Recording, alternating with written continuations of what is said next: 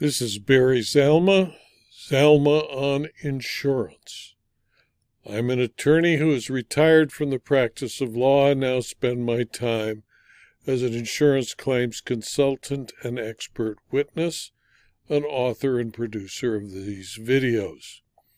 Today I'd like to talk about the new compact book on adjusting property claims, 3rd edition, that was published this week and is available as a Kindle book and as a paperback from Amazon.com. The book deals with the need for and existence of an insurance adjuster, because the insurance adjuster is seldom, if ever, mentioned in a policy of insurance. The strict wording of the first-party property policy sets the obligation to investigate and prove a claim on the insured, even though this is a statutorily written policy. The standard first-party property insurance policies are based upon the New York Standard Fire Insurance Policy, which was created by statute and has been adopted in various states. The New York Standard Policy contains conditions that require the insured to, within 60 days of the loss, submit a sworn proof of loss to prove to the insurer the facts and the amount of the loss. In general, failure to file the proof within the time limited by the policy is fatal to an action upon it. Consider White v. Home Mutual Insurance Company, a 1900 decision of the California Supreme Court, and Beasley v. Pacific Indemnity Company, a 1962 decision of the California Court of Appeal following White v. Home Mutual. The California Supreme Court in 1900, when it decided White v. Home Mutual, concluded that the better view is the requirement of proof of loss by the insured within the 60-day limit provided by the standard form of policy is a condition precedent to the right of the insured to maintain a suit. The policy allows the insurer to then, and only then, respond to the insured's proof of loss. The insurer can either accept or reject the proof submitted by the insured. Technically, if the wording of the policy was followed literally, the insurer could sit back, do nothing, and wait for the proof, and if it wasn't submitted within 60 days, deny the claim. If the insured submits a timely proof of loss, the insurer could either accept or reject the proof of loss.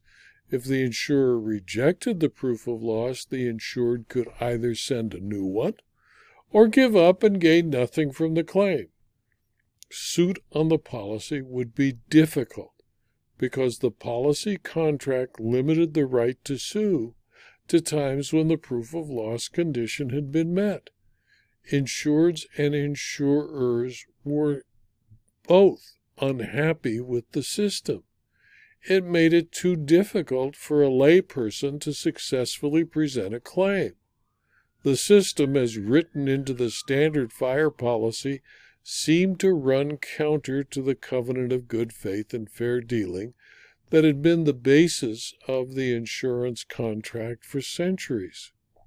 Most insurers recognized that their insureds were mostly incapable of complying with the strict mandate of the policy requiring a sworn proof of loss. Enforcement of the policy conditions made for unhappy insureds, and the reputations of the insurers suffered. In order to fulfill the covenant of good faith and fair dealing, insurers created the insurance adjuster to fulfill its obligations to deal fairly and in good faith with the insured. The adjuster was created to assist the insured to comply with the material conditions of the policy, to thoroughly investigate the policy and the claim, and to protect the interest of the insurer and protect against claims that were not due to a peril insured against or were false and fraudulent. Now, what is an adjuster? An adjuster is, by statutory definition, a person, co-partnership, or corporation who undertakes to ascertain and report the actual loss to the subject matter of insurance due to the hazard insured against. Insurance companies create, by issuing an insurance policy, a contractual obligation to pay valid claims from those insured. To do so, insurers understand that the person insured is not able, in most cases, to prove the cause and extent of loss without assistance. Therefore, insurers dispatch a person with special knowledge, the adjuster, to separate fact from fiction, to establish cause and origin of the claimed loss, and determine sufficient information to enable the insurance company to determine the amounts necessary to indemnify the insured as the policy promised. The adjuster is also present to distinguish the valid claim from a claim for which the insurance company is not liable under its policy, whether due to the terms and conditions of the policy or because of attempted fraud. Some policies, like those issued under the National Flood Insurance Program, specifically state that the claimant must use his own judgment in estimating the amount of loss, and that the assistance of an insurance adjuster is a courtesy only. The insured must still send a proof of loss within 60 days after the loss, even if the adjuster does not furnish the form or help the insured complete it. Most insurance policies issued by commercial, not government-supported insurers accept substantial compliance with the policy conditions and require their adjusters to assist the insureds to fulfill the conditions. As a general rule, except for the National Flood Insurance Program, when an insurer gives its insured written notice of its desire that proof of loss under a policy of fire insurance be furnished and provides a suitable form for such proof, failure of the insured to file proof of loss within 60 days after receipt of such notice, or within any longer period specified in the notice, is an absolute defense to an action on the policy. Since the invention of the adjuster, more than a century ago, the first person from the insurer that the insured meets when he or she suffers a first-party property loss is the adjuster. The claim adjuster was invented to smooth the claims process and be certain that the insured receives the indemnity promised and performs a complete and thorough investigation to avoid fraudulent claims. How well the adjuster does his or her job will increase the reputation of the insurer and will not only keep the insured as a customer and add additional customers by word of mouth. Although most adjusters are not trained to be marketers, their professionalism will act as the most effective marketing an insurer can receive. Every modern claim adjuster should know that it is his or her duty to aid the insurer in its obligation to fulfill the promises made by the policy and assist the insured in presenting his or her claim made by the insured to fulfill the conditions of the policy. An adjuster's duties to the insured do not arise from an insurance contract. The adjuster is not a party to the contract, but for the adjuster to owe the insured a duty to act with reasonable care, a contractual relationship must exist. Absent a contractual relationship between an insurance company and an insured, an adjuster would owe no duty. An insurance adjuster is a person engaged in the business of insurance. The first-party property insurance adjuster limits his or her activities to the investigation and adjustment of first-party property claims like fire, lightning, windstorm, hail, theft, etc. Statutes define an adjuster as one who investigates losses on behalf of an insurer as an independent contractor or an employee of an independent contractor. An insurance adjuster is an agent of the company, and his powers and authority are prima facie coextensive with the business entrusted to his or her care. The duty of the adjuster is to ascertain and determine the amount of claim, loss, or damage payable under an insurance contract, and or effecting settlement of such claim, loss, or damage.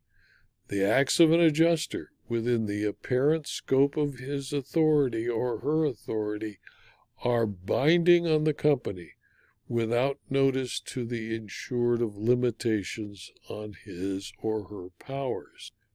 The Compact Book of Adjusting Property Claims, 3rd edition, is an upgrade of the prior 2 editions and is more thorough, and includes chapters including the duties of the adjuster, how an adjuster can write his or her captioned report and what is required in that report, how to adjust the commercial property loss is different from a homeowner's or personal property loss, the use of the examination under oath as part of a claims investigation, insurance fraud and how to recognize the red flags of insurance fraud, insurance fraud investigation techniques, types of first-party property fraud, estimating a fire loss to a structure, understanding the difference between residence and domicile as a key issue in evaluating the existence of coverage for a homeowner's type policy, the danger to coverage availability in the requirement for an insured to reside at the residence premises in a homeowner's policy,